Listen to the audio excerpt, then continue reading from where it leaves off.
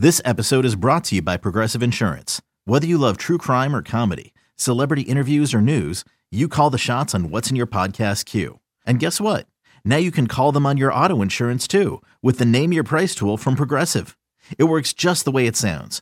You tell Progressive how much you want to pay for car insurance, and they'll show you coverage options that fit your budget.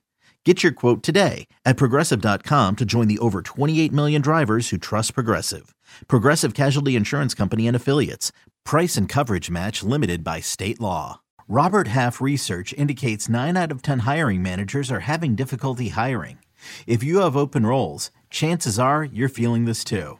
That's why you need Robert Half. Our specialized recruiting professionals engage with our proprietary AI to connect businesses of all sizes with highly skilled talent in finance and accounting, technology, marketing and creative, legal, and administrative and customer support. At Robert Half, we know talent. Visit roberthalf.com today. He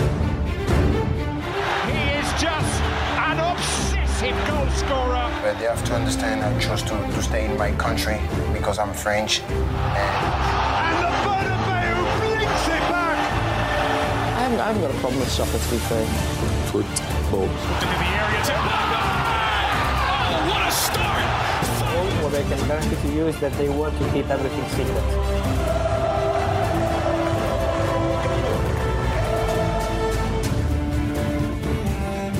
Check my glasses before I say welcome, House of Champions. Use your friends, dropping your comments and questions in that chat, and make sure you hammer the like and subscribe buttons as we review the action from today's El Clasico. It was Real Madrid against Barcelona, first leg. In the House of Champions today, we do have Nigel Reo-Coker and Jonathan Johnson. Boys, how you doing? Good, thank you. Good. JJ, you awake after that? That seemed to have disappointed you just a little bit there. You don't have that usual smile on your face. Yeah, I mean, honestly, it is keeping me up past my bedtime. And I'll be honest with you, it's probably not chock full of the kind of talking points that I'd expect normally from a Clasico, but we'll try and make do with it. I know that Nigel Reo-Coker was delighted, and I assume that's because he was hitting the cognac early. Listen, I call it El Clasico, but really it's a cup match. Like, it's a different feeling. There's a different energy behind it. Did you tell that to the Marseille fans that when they beat PSG a couple of weeks ago in the Coupe de France, that it was only the French Cup and it wasn't the Classique?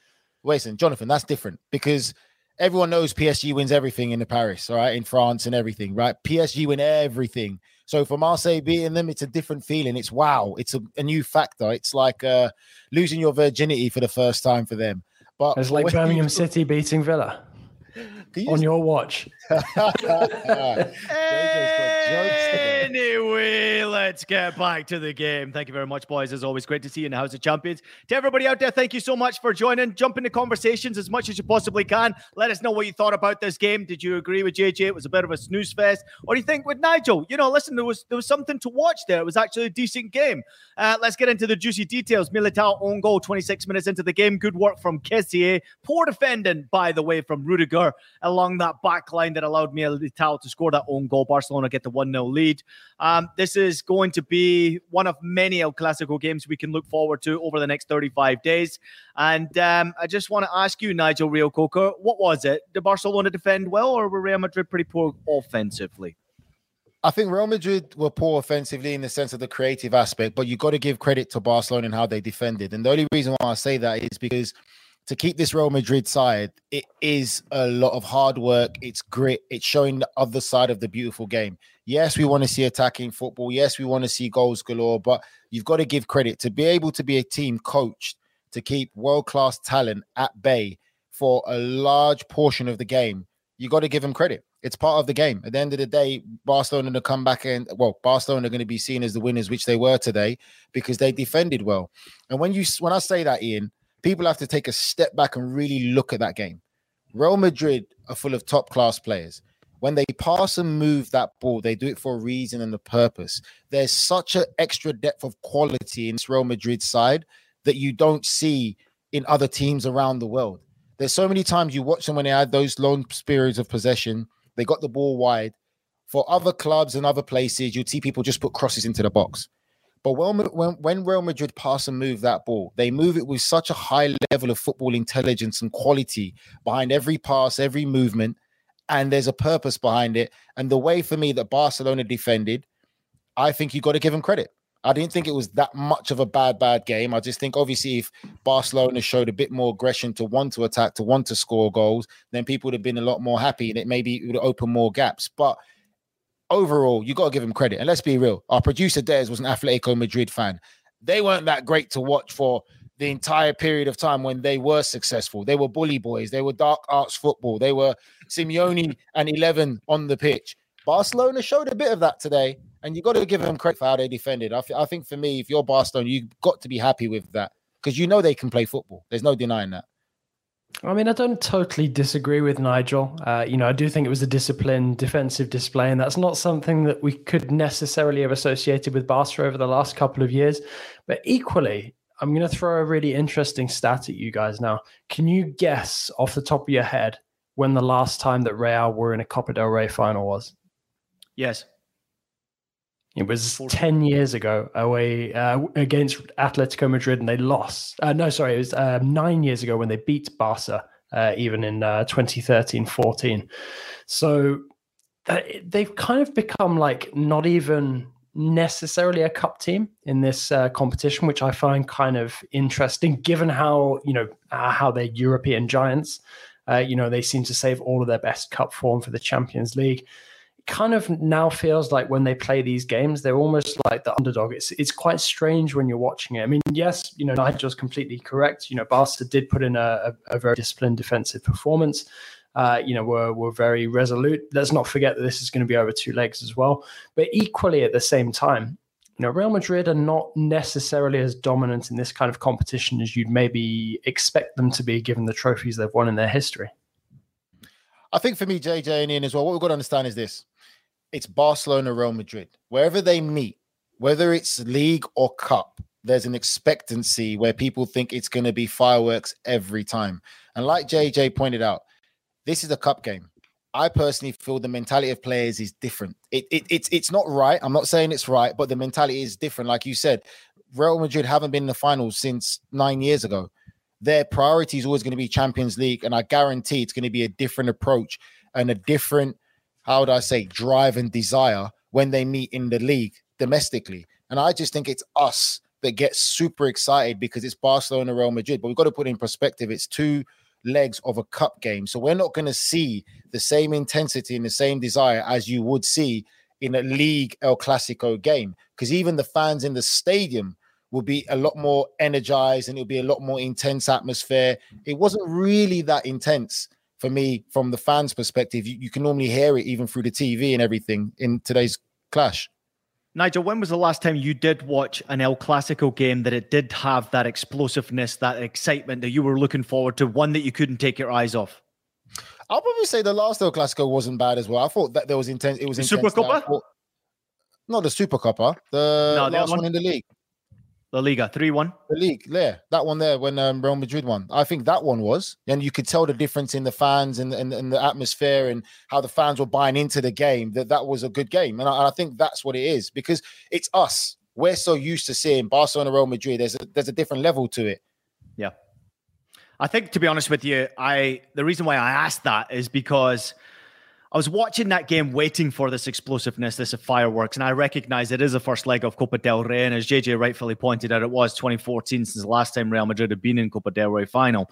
It's not necessarily a tournament that they care too much about, and I'm not even sure that maybe Barcelona care too much about it outside of the fact that they're out of European competition now. Obviously, they've got financial disruption going on. There's a lot of noise off the field with Barcelona that any trophy will do to help maybe settle their fans. But this was a complete snooze fest for me. It was a boring game to watch. I do agree with you. I thought the tactical approach from Barcelona defensively, when they didn't have the ball, was pretty much every man buying the ball. It was very difficult for Real Madrid to break them down. I think we've been in that position ourselves where you're playing against a defensive-minded team. It's very difficult to break that down. But this is a level where I see it as the extreme level, the next level, the elite level, where you would expect the Real Madrid to say at home in front of your own supporters. And Real Madrid out there in the comments, jump in and let me know what you thought about your own team's performance. I was massively disappointed by the attitude from certain players, the aggression from certain players, the desire from certain players at Real Madrid, failing to just want to break down that Barcelona defense. Maybe because they know they've got the second leg. Maybe because they know they've got that comfort of, we got another chance here. But I was desperately disappointed. JJ, am I far away from that? No, I don't think so. I think as well, something else that was quite interesting to me was Barca were dealt a big blow coming into this game, losing Lewandowski. And they're not just losing Lewandowski for this game, they're losing him for the next couple of weeks. I feel, and I felt at the time when we discussed it, all the big moves being made, when we were wondering where Barca were getting all of this money from, suddenly you don't have Lewandowski as the focal point in the attack in that team. And you see Barca's limitations. I mean, Nigel's right, when he's talking about the defense and how disciplined it was. Yes, but they didn't really have any other choice.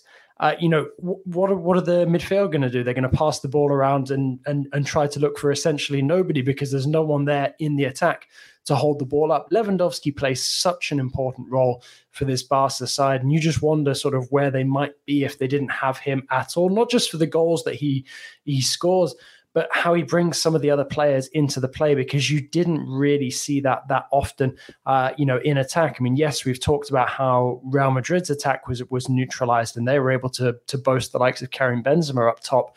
But, for Barca, you do feel like, without Lewandowski there are limitations to this Barca side. And you mentioned it earlier, talking about sort of the financial situation, all the talking points leading up to the games, essentially everything boiling down to money.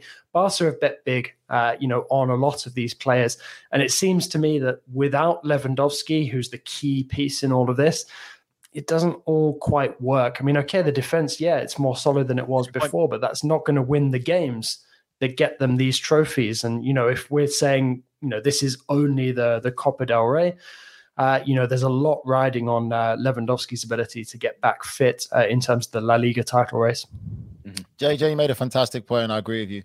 Without Lewandowski, Barca are definitely a different team. That focal point, that outlet, especially even when you defend deep like that, you still need an outlet. You need a target man that can bring the team higher up and bring the play higher up.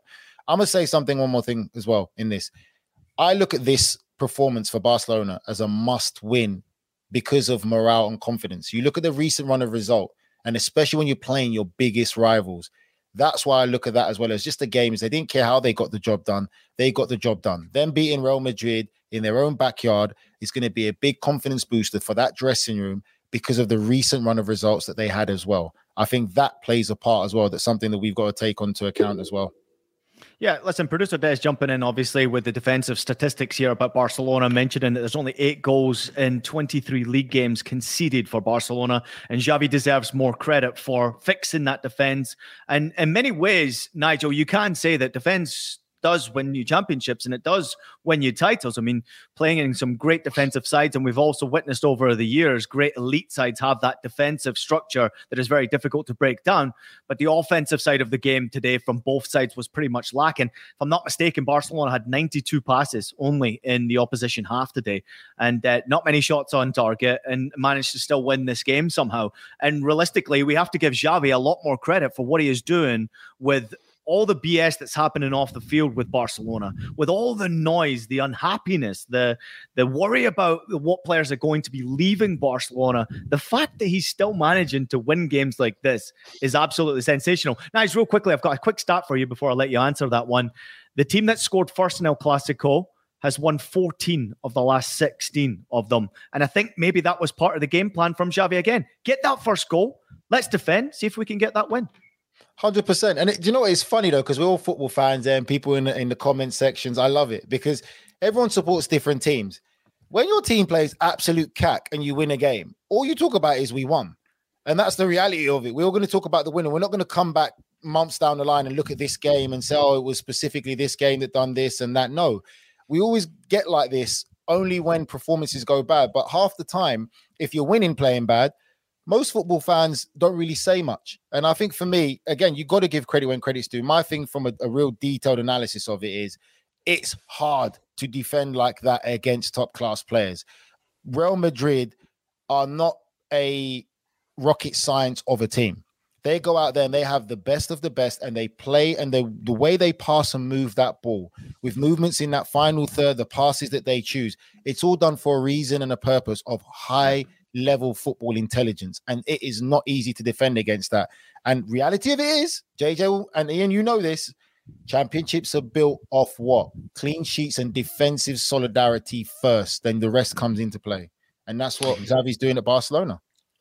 I mean, it's interesting that Nigel says that, because you wouldn't guess, sort of with the discussion that we're having, that Barca are actually second to Real Madrid in terms of goals scored in La Liga. Real have scored two more goals than Barca have so far, but because Barca's defense is so much tighter, you could argue that that's contributed towards that 7-point gap between the two of them at the moment. But equally, I'd argue that's what makes Lewandowski so important, because when you are sort of nailing down that defensive aspect of the game, the goals that you score, because sometimes there'll be games where you need to eke out a 1-0 win or a 1-1 draw. I mean, look at that, that loss to Almeria recently.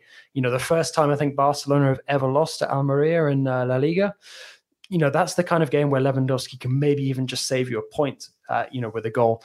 And I think, Barca still, despite the fact that the defense has improved, and you can't deny that when you look at the numbers, there's a 10-goal differential between Barca and Real Madrid. So obviously it is impressive work from Xavi, something that you wouldn't necessarily associate with him, given, the sort of style of play that he had, in his playing days, always looking, to set up the attacks rather than sort of focus on what was going on behind him. But equally, I think at some point, for Barca to sort of win or win at the level that their fans expect of them, and that this investment into the team, dictates that they must do, I think they're going to have to, find other ways to score goals other than just relying on Robert Lewandowski. Because as brilliant as Lewandowski is, he's not getting any younger. And, you never know with this next injury, whether it might be something that, continues to crop up throughout his career. Because for me, it feels like when we talk about Barca as a whole, with and without him, it's two completely different sides, regardless of how tight that defense is. We got some great comments coming in real quickly before we do go to break. Serge jumping in and saying, guys, this for Barcelona was a must-win game. That comes in from Serge. Oscar jumping in, he says, Real Madrid supporter here. Those producer guys have the numbers of when the last time Real Madrid won with Kroos and Modric on the pitch at the same time. It is shameful. What a great point to mention right there. We also have Steve jumping in talking about Kroos and Modric both can't start. They're not the same players they used to be. It's an interesting comment coming in right there. Shuban at the top of the show. Visca Barca, vamos. He's excited. Serge jumping in once again. The Clasico is always awesome to watch. This one and his next comment. Sleep. Zzz. He's got all the Z's right there. Didn't enjoy this game as much. And the final comment I'll leave you with, Nigel Real Coker, is Araujo is Vinny's daddy. Vinny Jr.'s daddy. Vinny just didn't turn up today. Just didn't turn up.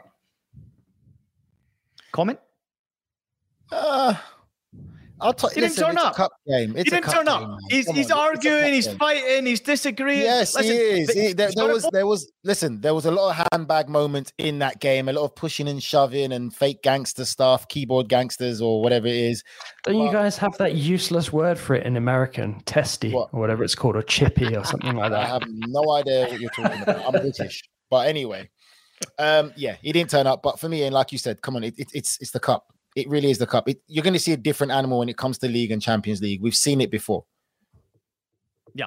All right, let's take a quick break. Everybody will be right back. More to come from El Clasico, just a little bit, and then we'll touch upon the rest of Europe to look forward to this weekend. Exciting games. House of Champions will be right back, right after. Another day is here, and you're ready for it. What to wear? Check. Breakfast, lunch, and dinner? Check. Planning for what's next and how to save for it? That's where Bank of America can help. For your financial to-dos, Bank of America has experts ready to help get you closer to your goals. Get started at one of our local financial centers or 24/7 in our mobile banking app. Find a location near you at bankofamerica.com/talktous. What would you like the power to do? Mobile banking requires downloading the app and is only available for select devices. Message and data rates may apply. Bank of America N.A., member FDIC. The baseball season is in full swing, which means you need to listen to Fantasy Baseball Today, part of the CBS Sports Podcast Network.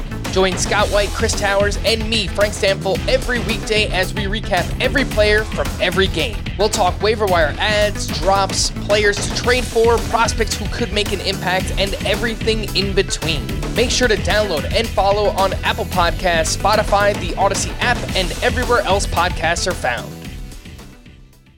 Yes, don't miss a second of the action from the greatest club competition on earth. That is the Champions League. Follow the biggest stars from the world of soccer like Lionel Messi, Karim Benzema, Victor Osimhen, and Erling Haaland as they try to clinch the most prestigious prize in the game. All of your soccer needs, from the Champions League to Europa League to Serie A, all the way to NWSL, and so much more, are available to you on Paramount Plus. You can try 1 month for free by using the code ADVANCE. Real quickly, guys, before we do get back, we are watching House of Champions, and you are watching House of Champions. I want to just really touch upon the fact that Steve made in the comment section just a moment ago about Kroos and Modric. Nigel, I'll get your point in just a moment, but JJ, I'm coming to you first.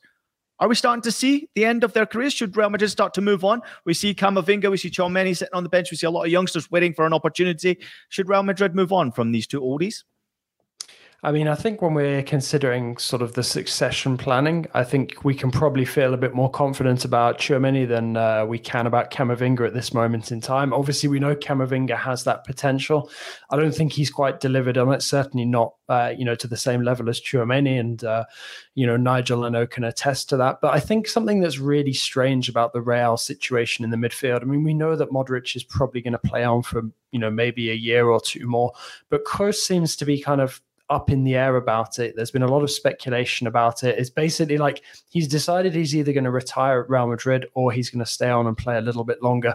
To me, that's a bit weird. If you're already even thinking about retirement coming soon, I don't understand why you might be open to playing on for another year. Because if you, at the end of the day, if you don't have that intensity, and let's be realistic. Toni Kroos is a serial winner, has won so much at both club and international level. There's not much left for him to prove, if anything, in the game.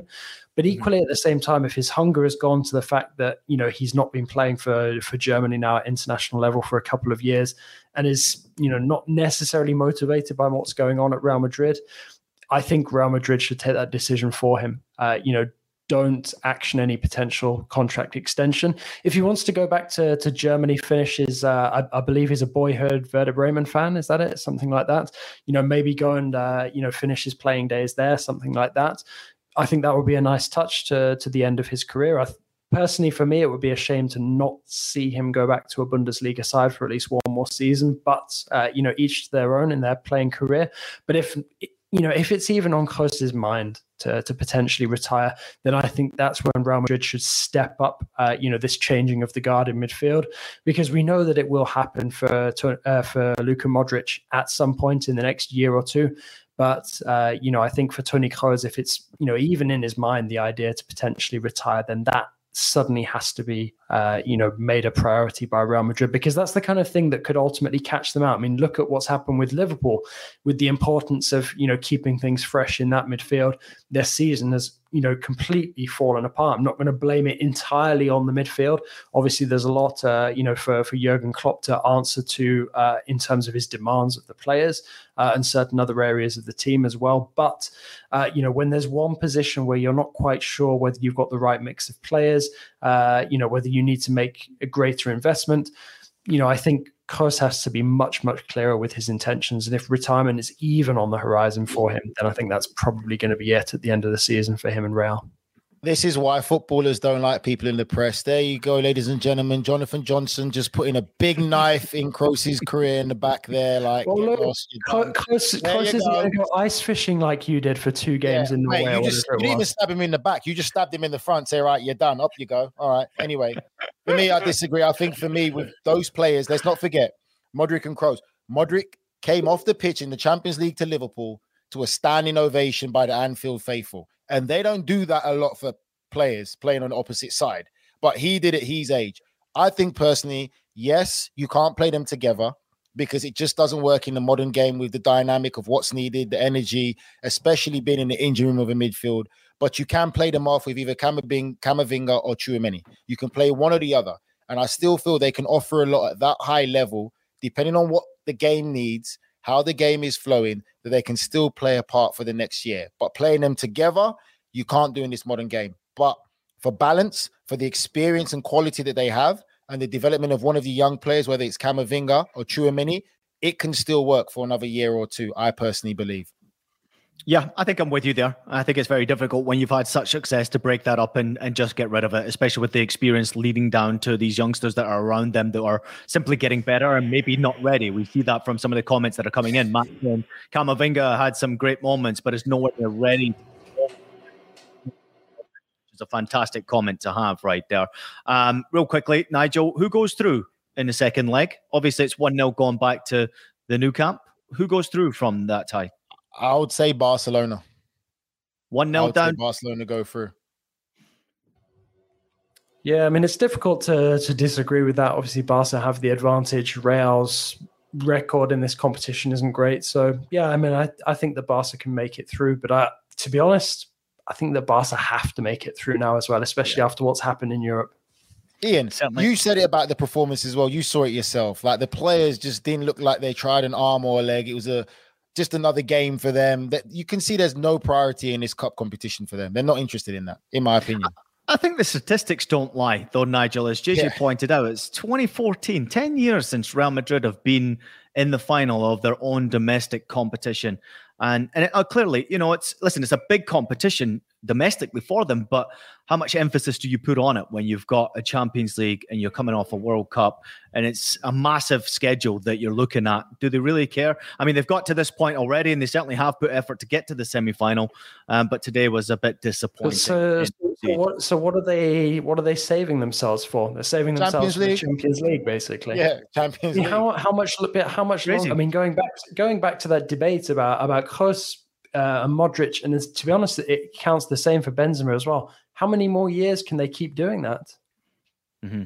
Well, they've got players in waiting already. They've got Endrick coming in. Obviously, they've got players in waiting in midfield. I mean, Endrick, who hasn't scored a goal since like November or something like that, and he was crying about it on the bench. He's a young lad. I know he's a young lad, but I'm saying it's a lot of pressure to suddenly expect him to come and step in for Karim Benzema when he's going to be like 17 potentially by the time he joins Real. That is a lot of pressure to put on a youngster's shoulders. Might not have a chance. I just don't think that Real Madrid are a team that you can write off. I always give them credit for their recruiting. I'm not going to write them off at all. I just feel like we've constantly been in this state the last couple of years of trying to guess how much of the last of the summer wine is left in that bottle. Hold on, JJ. I mean, you're the wine expert, Nigel. You of all people should know how much is left. Between you our thing. Let me just say this though. Ian, is JJ a little bit upset or a little bit in his feelings because Barcelona have done the whole Galactico thing the right way and won things while Paris Saint-Germain have tried to do it, and all we're getting out of Paris Saint-Germain is a bit of a soap opera of Neymar and all them lot. Just buy them and just try and win it quickly, but it doesn't quite work. But Real Madrid. But what if Barca won? But what if Barca won with their Real Madrid? I'm talking about Real Madrid. I mean, the funny thing was that the Real Madrid at the height of their Galacticos didn't win everything. They were expected to. So if anything, PSG should have learned from that lesson. No, honestly, if you're talking about sort of PSG and Real just for a moment, you can't compare the two. One's a footballing institution. The other wants to be a footballing institution, but is unable to at the moment. It's just a fact. But, no, I don't think there's any sort of animosity towards it. No, I mean, honestly, it's just purely, out of curiosity, really, how much longer you can continue to bank on the same bunch of very, very experienced, fantastic players, because at some point, the curtain will fall, on their careers collectively. And if it falls at the same time, then I think Real Madrid risk having a very poor season, not necessarily this season, which admittedly by their high standards isn't great. I agree, JJ. Let's just say this. Just buy yourself some wine, let it age for some years, and just watch Real Madrid continue to roll, all right? Because I'm just saw today one of my favorite players right now in world football is being linked with either Real Madrid or Barcelona. And I know which one I'll go to if I was him. Quicha Carrasquelia. He'd already linked it in, so they know how to do it. Didn't he say half his family is for Barca and then he's for Real or something like that? Okay, so he's going to go probably Real. So they're going to keep doing it. You got to leave it open somehow, JJ. You know, I never know what can happen at the end of the day on the transfer market. You might as well say, hey, you know, we've got our hand in both of the pies here. Let's move on from talking about El Clasico. Great discussion, though, boys. Really appreciate that there. Obviously, some great games coming up this weekend. Real quickly, I want to touch upon what's happening in the Bundesliga on Friday. There's a great game. Borussia Dortmund against Leipzig. It's second against fourth in the Bundesliga. Borussia Dortmund equal on points with Bayern Munich at the top of the table, but are really defensively, I've been hammering them this year, Borussia Dortmund, but they've kept 9 clean sheets and they're on this emphatic run right now of winning games, which seems to be very difficult for any team to be able to stop them right now, JJ. But Leipzig themselves are unbeaten in 9 away games. Marco Rose gone back to Borussia Dortmund. I sense that there's going to be a cracking game on our hands. Yeah, I mean, it's certainly shaping up to be, a really exciting one. I think Leipzig, have reinvented themselves a little bit, since the days of Tedesco, where there was a bit of a flash in the pan where it looked like they might be the real deal and then fell away a bit. In fact, to be honest, I don't think it's by chance that they're looking a little bit better under Marco Rose, who obviously is a local to the area, which I think is something that RB Leipzig have lacked a little bit in their project as they've gotten to these heady heights.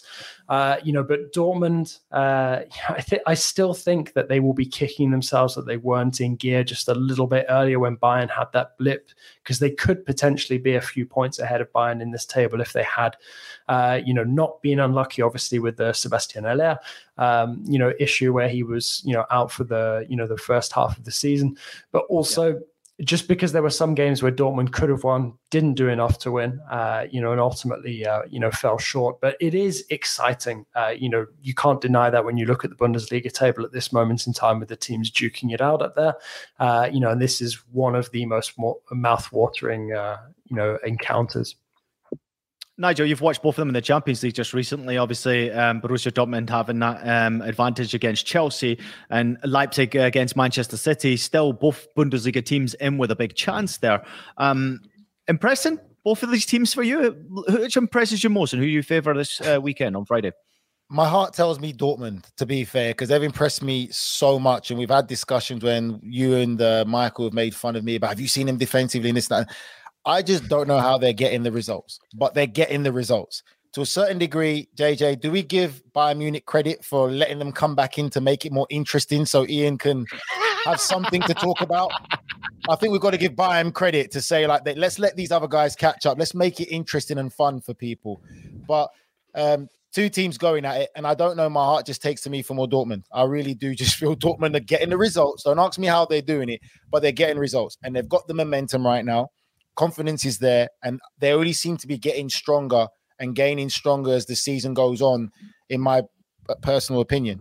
I think Jude Bellingham, for me, has been a massive influence and a massive player for them all year long. Yes, I'm back in the Brit boy, but he really has performed and he deserves all the praise he gets. And it's been very interesting. And we've got an interesting comment there about how comes Gio hasn't been playing. He just hasn't been good enough. It's that simple. And injured. We have to give him that. He seems to be constantly injured. And I will say this, though. He's been injured from when he started his bloody career. From the start, he's always been bloody injured. I agree with you. He's had a lot of injury problems, but since the World Cup, he's come back and he's scored goals, but he's been scoring goals from the bench. And when he got his start, he didn't take that opportunity. And that's why you sit on the bench. When a team is winning games, it's very unlikely that a coach like Edin Terzic, who does favour the young players, is going to change the team. He's going to rotate too much. He's going to give players an opportunity who are in form and producing for him. And why wouldn't he? Right now, he's chasing a Bundesliga title. So it's fantastic to see. We're going to turn our attention to the Premier League in just a few seconds. Stay with us. Survivor 46 is here, and so is On Fire, the only official Survivor podcast, and we have a twist this season. The winner of Survivor 45, Dee Valladares, will be joining us every week. We're going behind the scenes of the biggest moments, the how and the why things happen, and the strategy and analysis you can only get from someone like me, a Survivor winner. Listen to On Fire, the official Survivor podcast, wherever you get your podcasts. From producers Matt Damon and Ben Affleck, explore how art and music sustained hope during the siege of Sarajevo, thanks in part to humanitarians and the band U2. Kiss the Future. New documentary now streaming exclusively on Paramount+. Go to Paramount+ to try it free. Terms apply. You're watching House of Champions. Nigel Reo-Coker, Jonathan Johnson, and Ian Joy. Let's turn our attention to the Premier League and the games that are coming up this weekend. Looking forward to Liverpool against Manchester United. Nigel, thoughts on this game? Obviously, Manchester United in a great run of form right now. Liverpool got... I don't even know what to say about Liverpool right now. They got a victory against Wolves. Mo Salah's got a great record against Manchester United in scoring goals. I think there's only one player who scored more goals in a Premier League against Manchester United than him, and that was Alan Shearer. But do you think United can get it done at Anfield? Casemiro. That's what I have to say. I'm sorry. Casemiro. That's what I'm going to say. The biggest problem in Liverpool right now, one of the biggest problems, is that midfield area.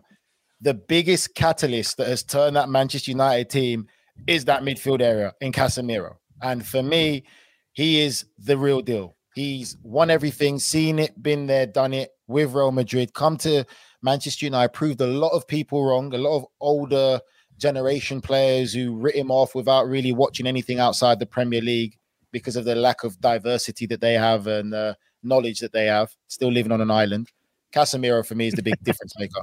I really do. You know, I think that's where the game is going to be won and lost, in that midfield area. Liverpool, it's really hard to tell what Liverpool's going to turn up. But if Man United turn up high pressing with the form that Marcus Rashford is on right now, that Liverpool back four still isn't the same when they're put under pressure. Regardless of who they face, if you get in their face and put them under pressure, mistakes will happen. Mistakes will happen because the confidence isn't fully there yet. I can see Man United getting the win and continuing in the good run of form that they've been in and really sneaking in for that title run. I don't know what JJ thinks. I don't know just yet about the title run, but I certainly feel like United seem to have more and more of a big game appetite, as the weeks go on. I think getting that first piece of silverware, no matter how disputed sort of it is in terms of its importance, that's a big step, for Manchester United in this Ten Hag, revolution that's going on at the moment.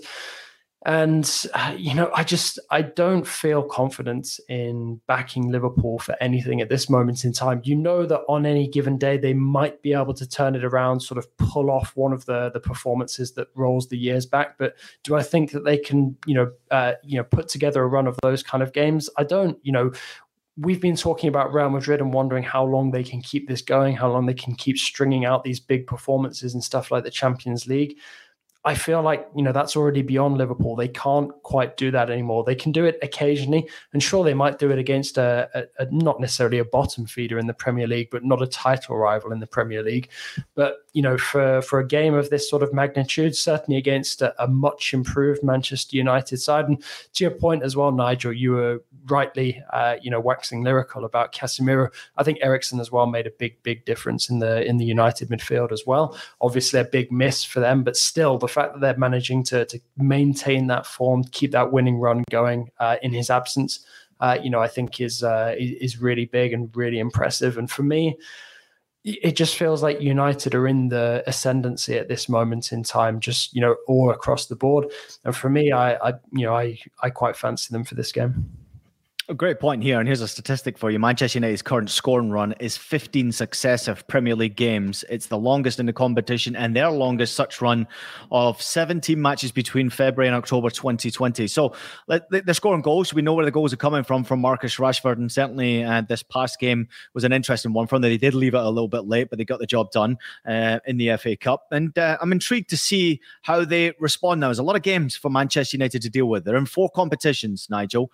But what would be considered a real success, or is it already happening under Ten Hag? They've won 1 trophy. They're still in the FA Cup. They've still got Europa League to come for, and obviously looking to finish in the top 4 of the Premier League. So if it ended this way, they had 1 trophy and they finished in the top 4, is that okay? Or do you expect them to win 1 more trophy this season? Right. Have you seen Manchester United in the past couple of years? Have you seen what that club has become?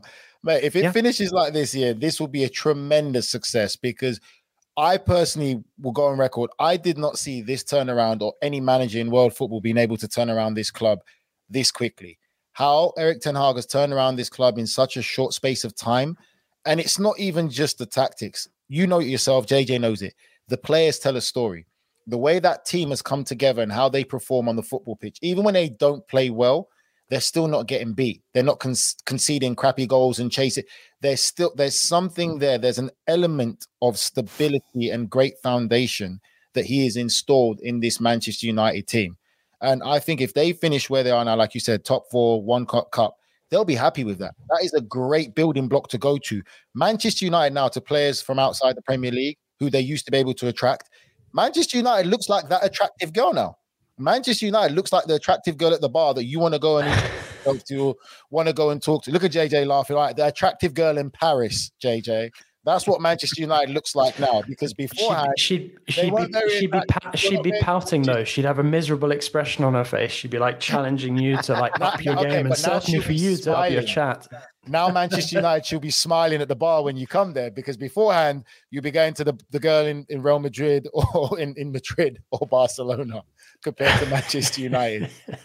Quick rapid fire. Let's get through the other game that I was looking forward to talking about. And that was, of course, Chelsea against Leeds United on Saturday. It's 10th against 17th. Leeds beat Southampton last week and then got knocked out of the FA Cup by Fulham.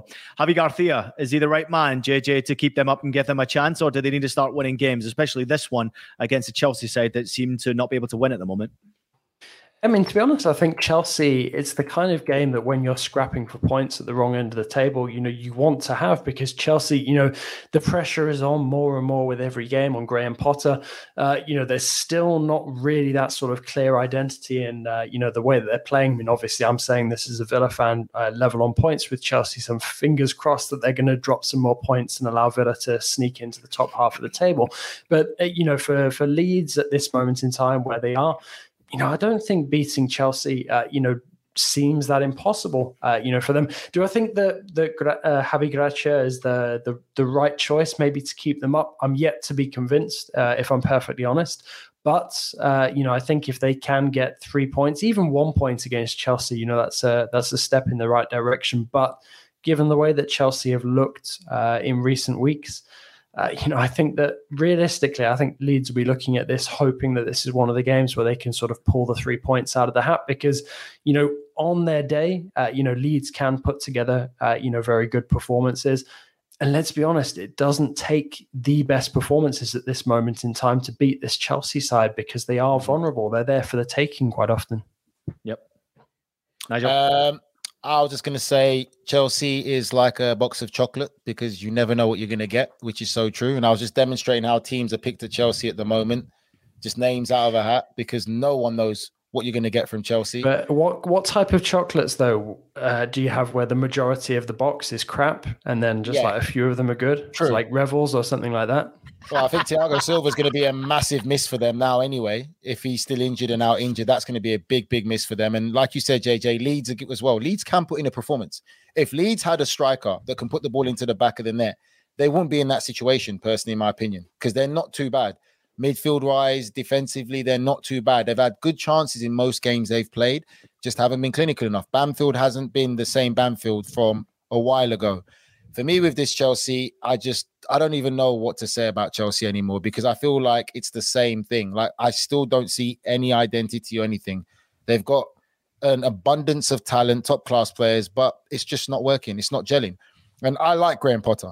I just don't think he realized how much of a big job this was and what was coming his way. And if I'm honest, I'll be honest with you, the next step for Graham Potter should have been an Aston Villa. That's the type of club that needed a Graham Potter to come in, bring in more youngsters, develop players, and be creeping in for pushing for that fight for that top 4, and then taking the club to another level where they can give him control in what he does with developing young players and stuff. Because that's not something we talk a lot about, Ian. We always seem to say about recruiting. What happened to coaches doing their job and actually coaching and developing players in these training sessions, showing them to understand what they've got? We don't talk about that a lot. Or we don't give credit to coaches who actually develop a lot of these young players. Mm-hmm. No, it's a great comment right there. And you also touched upon the fact of obviously injured players going into this match. And I think it is important to recognize we had an interesting comment right here. It was about Thiago Silva missing 7 to 8 weeks from Amy Carcaterra. I hope I pronounced your name correctly, Amy, there. But it looks like he's going to be out until the end of April. And that is a big loss for Chelsea, especially when massive loss.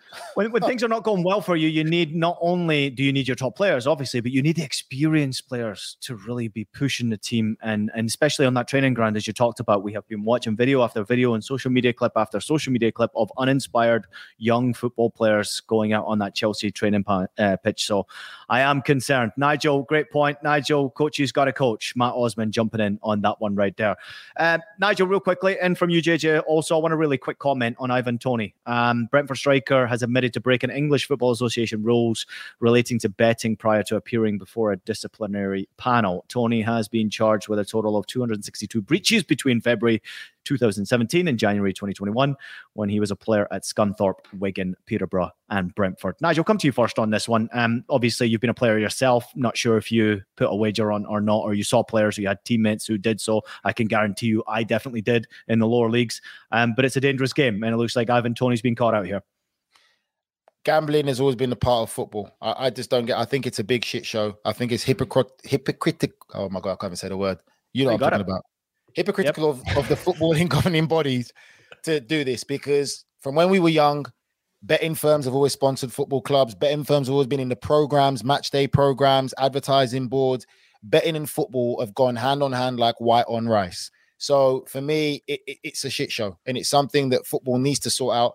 I've seen players not bet on games as much, but also gamble in buses, come in with brown paper bag money of playing cards, blackjack and all that. Gambling is part of football. And I just feel that it's a difficult case.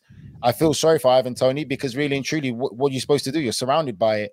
And now the FA have to find a way to try and clean up the game or clean up the image of the game and help these players, because players are human beings. That's the reality. We can't lose that human element of these players. And not all players come from the same background. Breaking news to some people who might think all these players come from privileged backgrounds. No, you're only good as the environment you come from and as educated as you can be and the people you surround yourself with. Yeah, interesting comments right there from Nigel, and I love it. You get straight to the point here. But he did come out and obviously ask the FA to conduct a leak inquiry. I was looking forward to seeing a little bit more from him. But certainly, when you're gambling, JJ, when you're a professional athlete, you're always running the risk. You know you're breaking the law here. And unless I understand that maybe there was a leak, maybe someone is spreading this news about it. But at the end of the day, you're the one that is messed up here. Yeah, absolutely. I don't think that in that instance, he sounds more like he's annoyed that he got caught, not necessarily, sorry for having done it. Whereas I think back to the chat that Nigel and I had on one of these shows a couple of months ago when we first discussed, all of the news coming out, and we talked about sort of whether this was something that was maybe like a one-off or, maybe it was, Toney looking to make a bit more money on the good money that he was making at Brentford. But when you list off the clubs that he was playing for, where, these infractions already allegedly took place, very clearly this is a problem that has been going on for some time now. Obviously, perhaps maybe gets less attention, like a bit further down the footballing ladder. But very clearly there was an issue there with him for quite some time now. I'm not putting that on Brentford, saying that, maybe they should have been more attentive to sort of, Toney's personality when they brought him in. I'm not trying to say that, but I don't think he would have been able to hide it, the entire time that he's played for all of those clubs without people cottoning on. And perhaps it's just that the club, decided to turn a blind eye. Not just saying necessarily Brentford, maybe other clubs in his past as well. And it's only now that it's really come to the surface. So obviously, there is a problem there that has to be tackled. Nigel is absolutely right about that. But, maybe the mistake that could be made, is people thinking that it's just something that affects players, at the top, because very clearly, the further down that you go, maybe this is even more commonplace. Yeah, there's 100%. No doubt. I mean, I can tell you, and I'm sure Nigel can tell you from personal experience, watching players, watching teammates. I remember being at Tranmere Rovers, and as a rookie, I didn't understand what the slot machines were. The slot machines where they would go and put their money in, Nigel, and sit in the bookies and put, pound coins into these machines after pound coin after pound coin. I mean, hundreds of dollars a day just going down the drain in these little machines here. So it wasn't just necessarily betting on soccer games, but real quickly, it was betting. If I'm not mistaken, he could have been betting on himself, right? In some of these games. And if he wasn't betting on himself, it has happened in previous occasions where other people have betted on themselves. I think, was it Joey Barton previously who did that, where he got caught and he was betting on games that he actually played in. Yeah. It depends on what comes out. But again, like Ivan Toney said about the leak from the FA is quite an interesting comment. It's true. Why is that being leaked out like that? And it should be dealt with behind closed doors. But like you said, Ian, I'm going to leave it at this. It's a serious problem. And like JJ said, it's not just the Premier League. It happens in all the leagues. I've been at a club where gangsters turned up for money that was owed by professional football players. And I'm talking serious big bets and gangsters turned up. I'm just going to leave that story there. I've got a lot of stories, but it's the After Dark episode. But it's I'll tell you a story. I'll tell you a story before I go. I'll leave this one. We're almost at 50 minutes. So I've got some time. It's a 50-minute show today.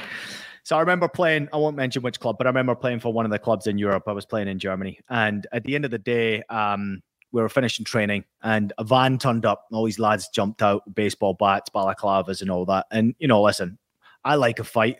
But when I see people turning up with weapons, I'm probably the quickest one out of there. And it came to be that one of our players, striker, apparently, and this is true story. And maybe if you go find about everybody out there, I can tell you in the After Dark show at some point.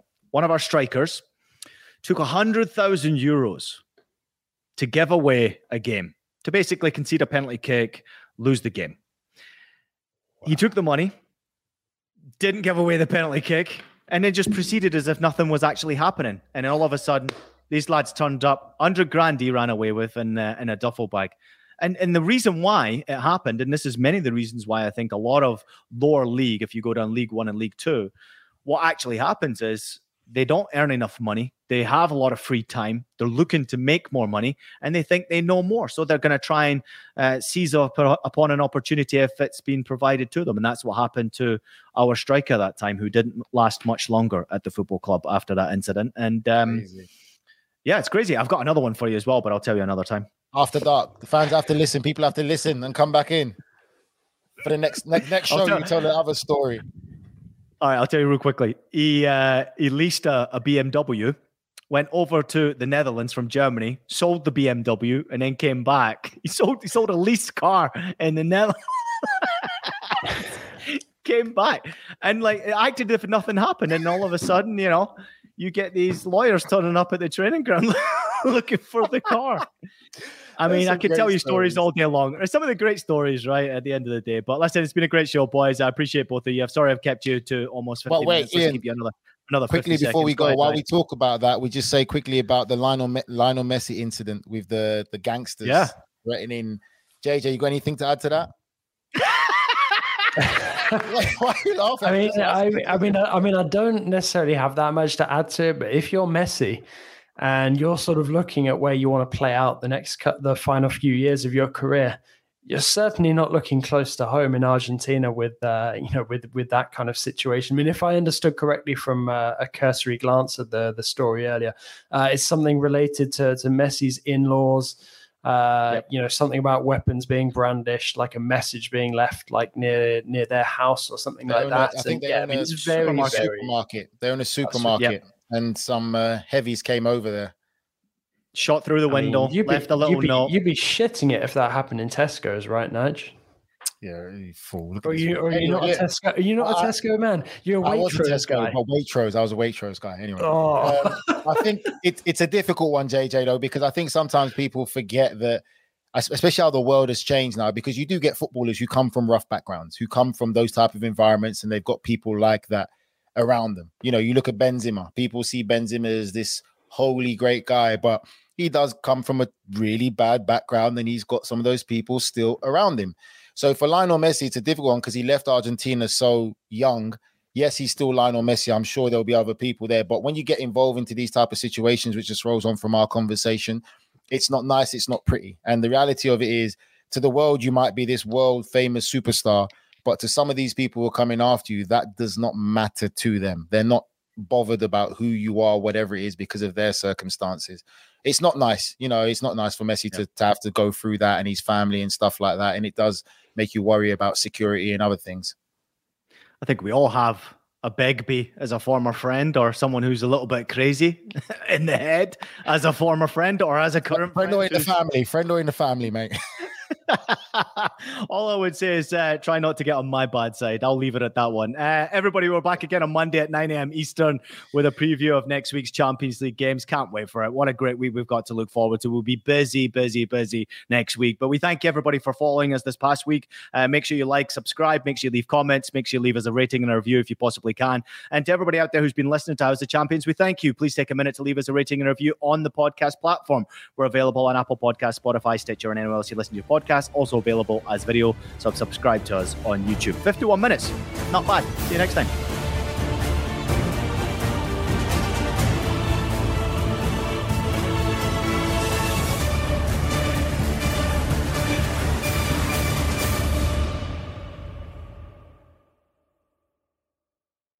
It was a very bright, shining light, Sarajevo, and they needed to kill that light. From producers Matt Damon and Ben Affleck, explore how art and music sustained hope during the siege of Sarajevo, thanks in part to humanitarians and the band U2. U2, they represent a personification of our resistance. The Hollywood Reporter hails Kiss the Future, moving and inspirational. Kiss the future!